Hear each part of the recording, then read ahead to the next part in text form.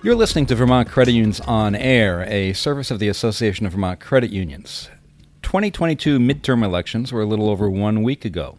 Other vote recounts in a few Vermont House races still exist. Election results for key positions were mostly as expected. Still, there'll be a lot of new faces in the State House when the legislature convenes in January. So we're here today with point people of the association's advocacy team to analyze results and maybe do a little forecasting of what we can expect from the 2023 Vermont legislature. Adam Necrason is president of the Necrason Group, steering one of Vermont's leading governmental affairs and communications firms.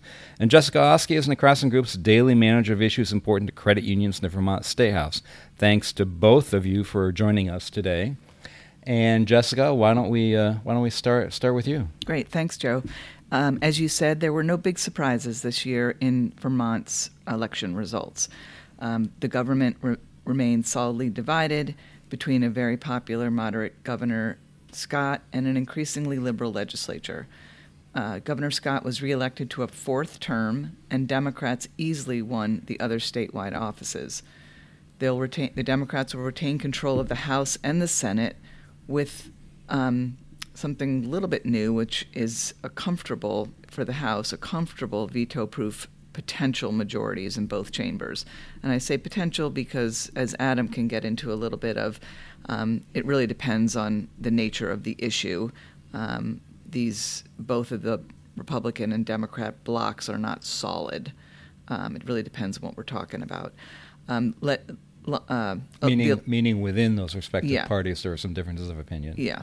Both the constitutional amendments that were on the ballot, the Reproductive Liberty Amendment and the amendment to clarify that slavery and indentured servitude are prohibited, they both won overwhelming support. The Vermonters set a new record this year for a midterm election with close to 300,000 votes cast. That's about 57% of eligible voters. And the state saw its highest voter turnout in the 2020 presidential election, which was 60%. So this was very high for a midterm. And also about 75% of votes were cast with mail-in ballots. 75%, you said? 75% of the votes that were cast were cast with really mail-in ballots. Only of interest to a minority of your listeners, but Burlington voters approved a new high school bond by a wide margin. It was a $162 million bond, which is a big deal. As you said, and as we've just mentioned, there are no big surprises. Congressman Peter Welch won the open seat left by retiring Senator Patrick Leahy. He won with 68% of the vote.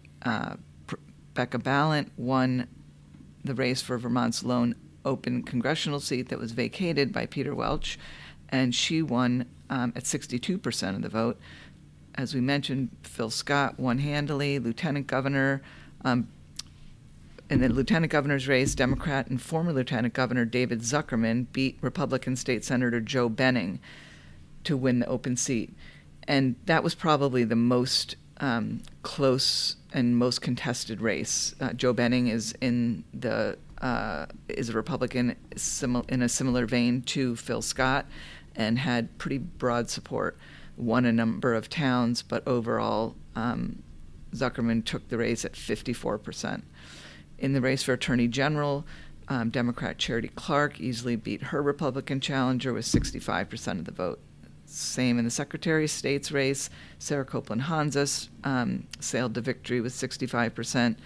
Treasurer's race, former Commissioner of Financial Regulation in the Scott administration, Mike Piechek, beat his opponent with 65% of the vote. And Doug Hoffer also won re-election to his sixth term as state auditor. In the Senate, as I mentioned, the Senate will continue to have a strong majority of 23-7. The Democrats have a majority of 23-7. And a couple of the key races were Mark McDonald in Orange County won his race, a tight race against John Clark. Mark McDonald recently had a stroke. And in Chittenden North, a new district that was created with redistricting, Irene Renner, who is a town council person in Essex, defeated Leland Morgan, who had been a House member, and that was a surprise to many. And in the House, again, it looks like as you mentioned, there's a few recounts in the House, but they're unlikely to change the outcome of the vote count right now. For Democrats is about 104 seats to Progressives with 5 seats, Republican with 38 seats, and Independents with 3 seats.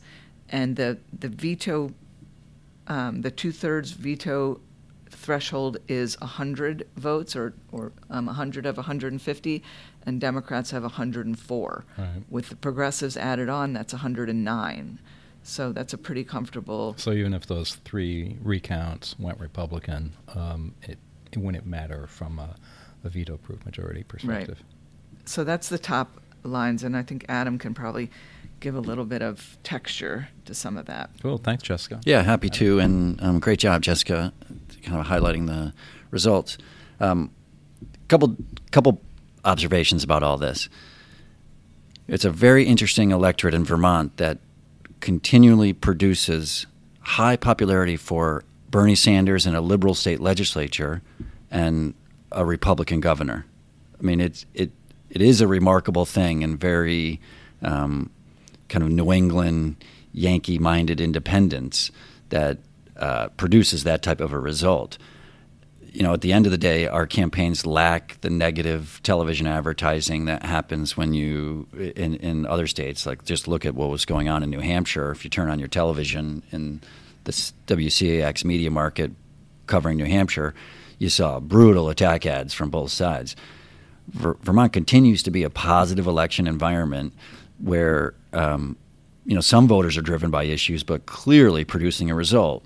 A liberal legislature, a Bernie Sanders U.S. Senate, a Phil Scott and a Jim Douglas as governor. It tells me favorability, likability, being responsible really motivates a lot of voters. Now, that's the margin that's in the middle that produces the result.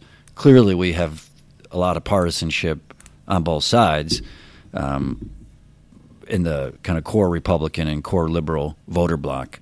But the middle is where the results are found in Vermont, and they produce a lot of Democrats and a steady statewide Republican governor posture. Mm-hmm. Now, with regard to this election, a few things that jump out, just talking about the state of Vermont and different regions.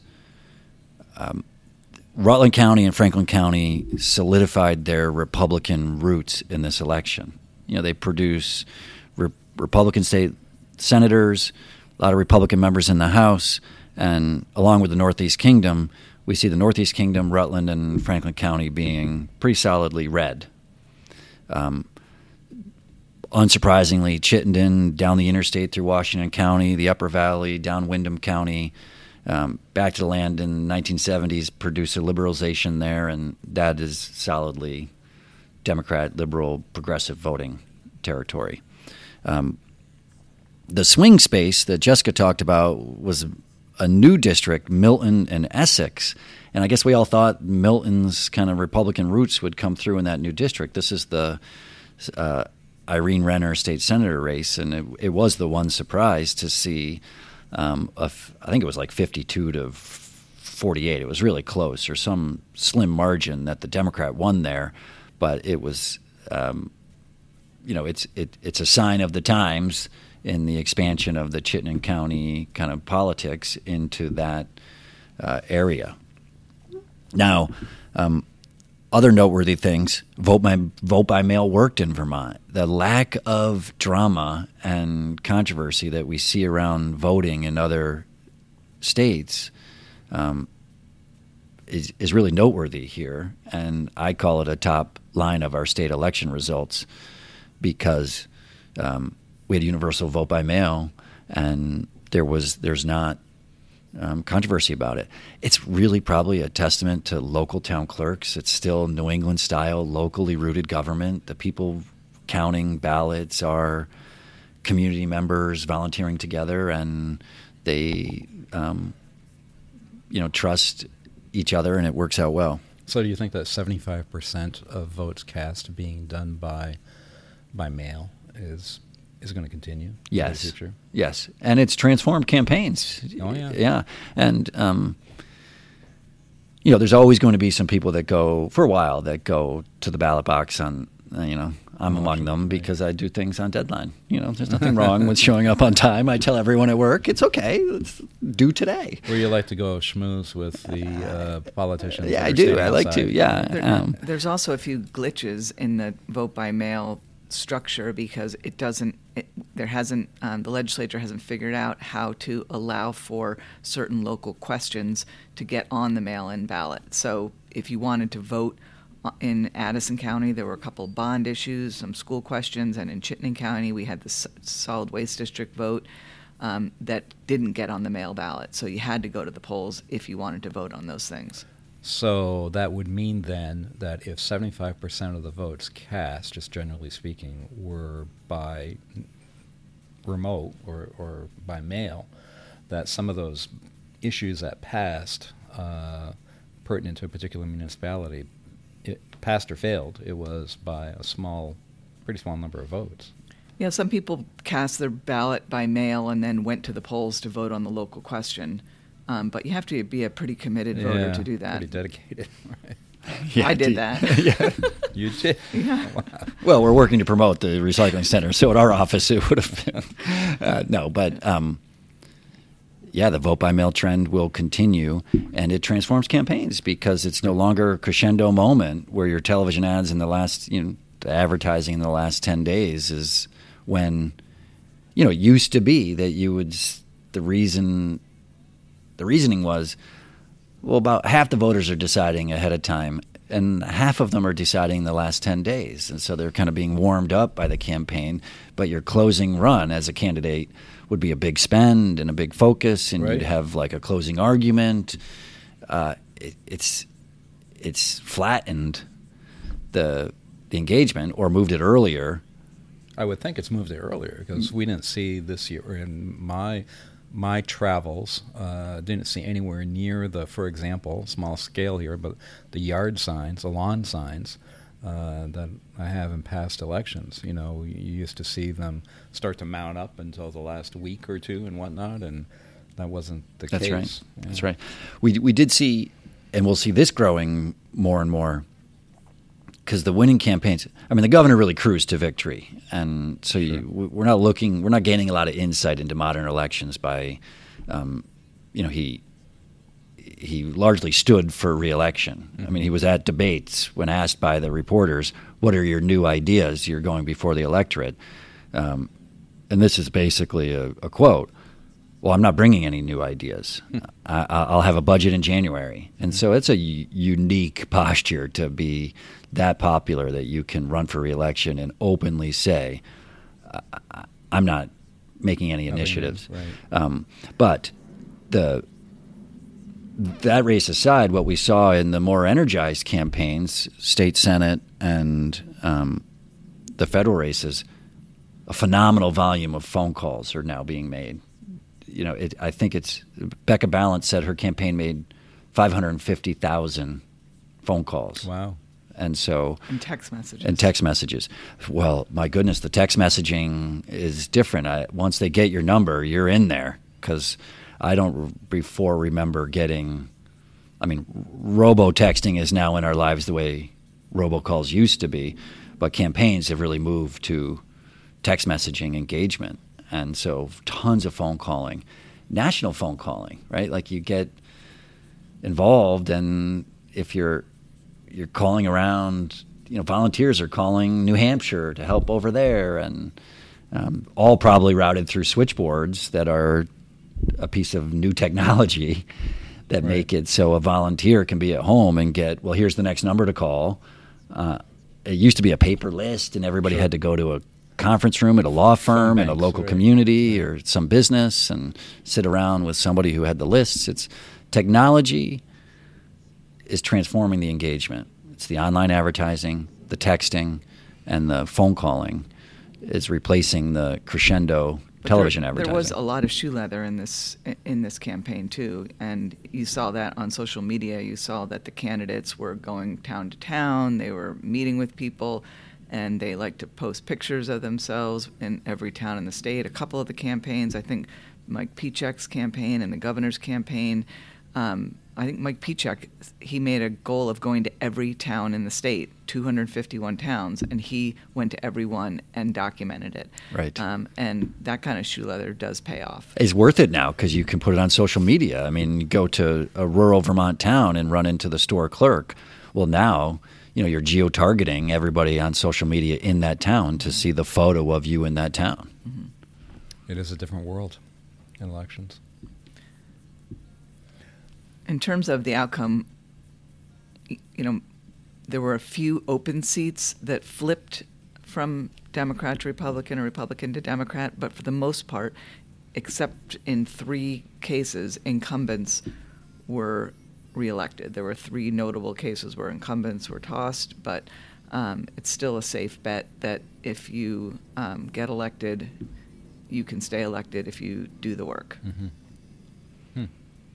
Also noteworthy from this election season is the next generation that's coming in. And this is less about how a campaign was run and more about who is running. Historically, and Jessica and I together have been working in Montpelier for nearly 30 years, it's been older retired people or the rare professional who's got self-employment that can allow it. There have not been a lot of young people in the state capitol. Youth activism from years ago is producing a new crop of lawmakers that are younger and connected to communities in different ways and issues. And we see that in this year's election results. Also noteworthy is more diversity, something, Jessica, you would be more able to kind of point out the details there, but it's my general sense that we're going to have more diversity and inclusion in the makeup of the legislature. And it will take a few years for that new generation and that diversity to settle in. But we are now in a circumstance where there's kind of generational transition happening in the state capitol. So I imagine that, the story used to be, like you were saying, the Vermont legislature, and probably common in other state houses, or at least some of them, was an older generation, predominantly in the House and the Senate, because it's the people that had the time to do so, or maybe the financial resources to do so, or the ability from whatever kind of work they were doing. What do you suppose is different about this new crop of new lawmakers, newly elected lawmakers, that are at a younger age? Is it that they don't have the same constraints anymore because of different values, because of those generations, that they're not raising families and having the same type of employment and all that kind of stuff? Or is it that it's the same but they are just more active? Well, probably a little bit of everything. One thing I suspect is remote work enables people to have an expanded day. Sure. I think that has a lot to do with it. And if you look at the individuals,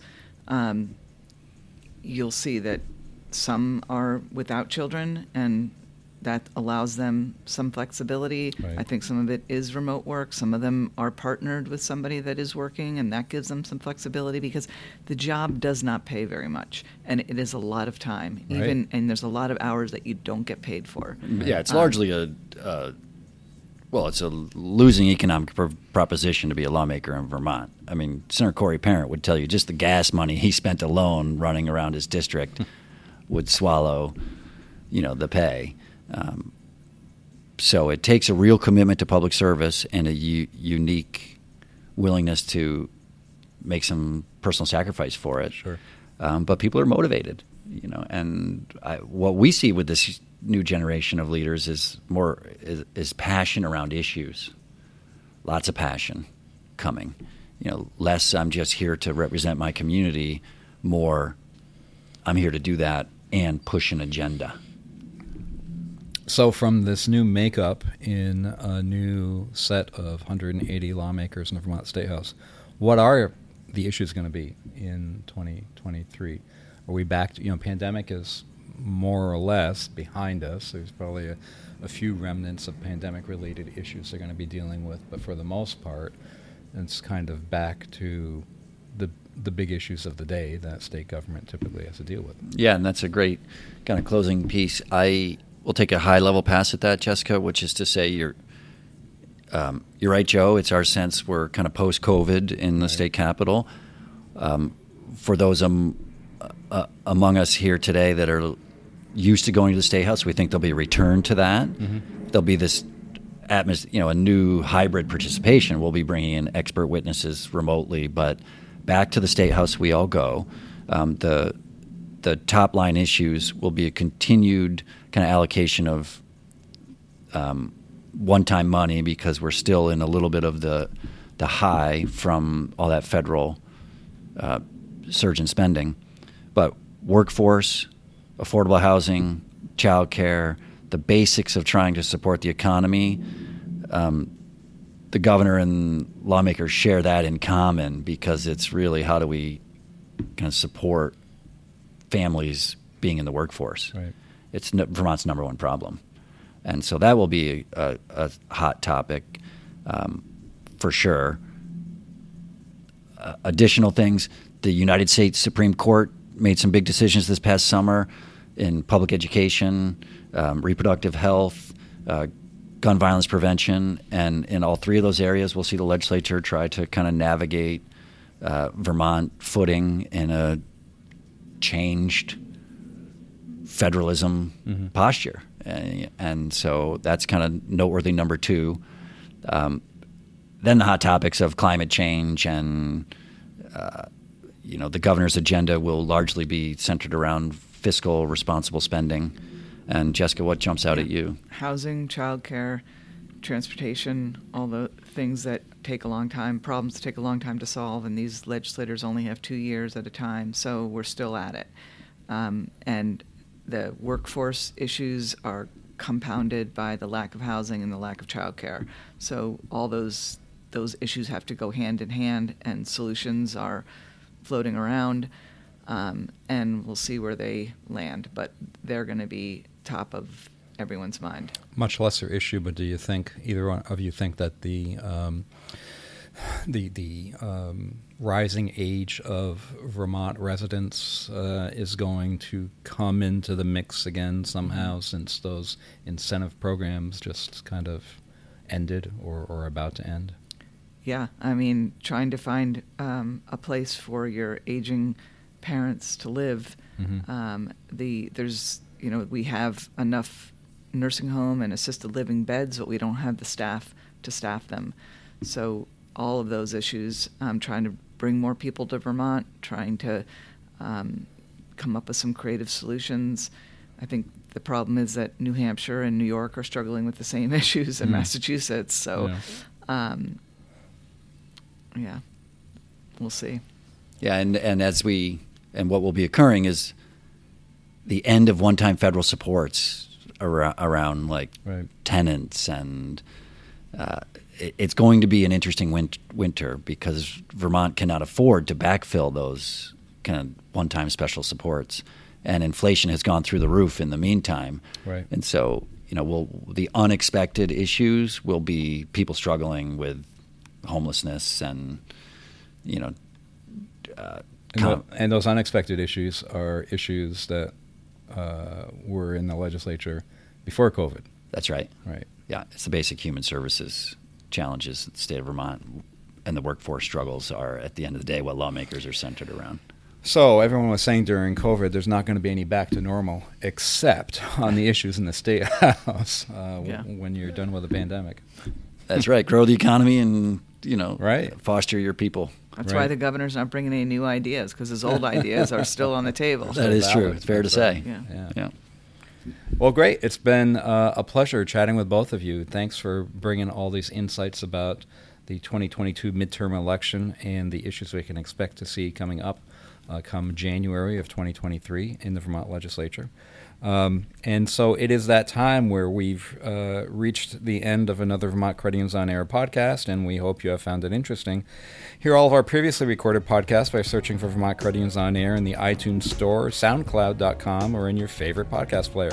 If you've got ideas for podcasts on something you'd like to hear about, send it to podcast@vermontcreditunions.coop. In the meantime, this is Joe Bergeron with Jessica Oski and Adam McCrassen. Thanking you for listening.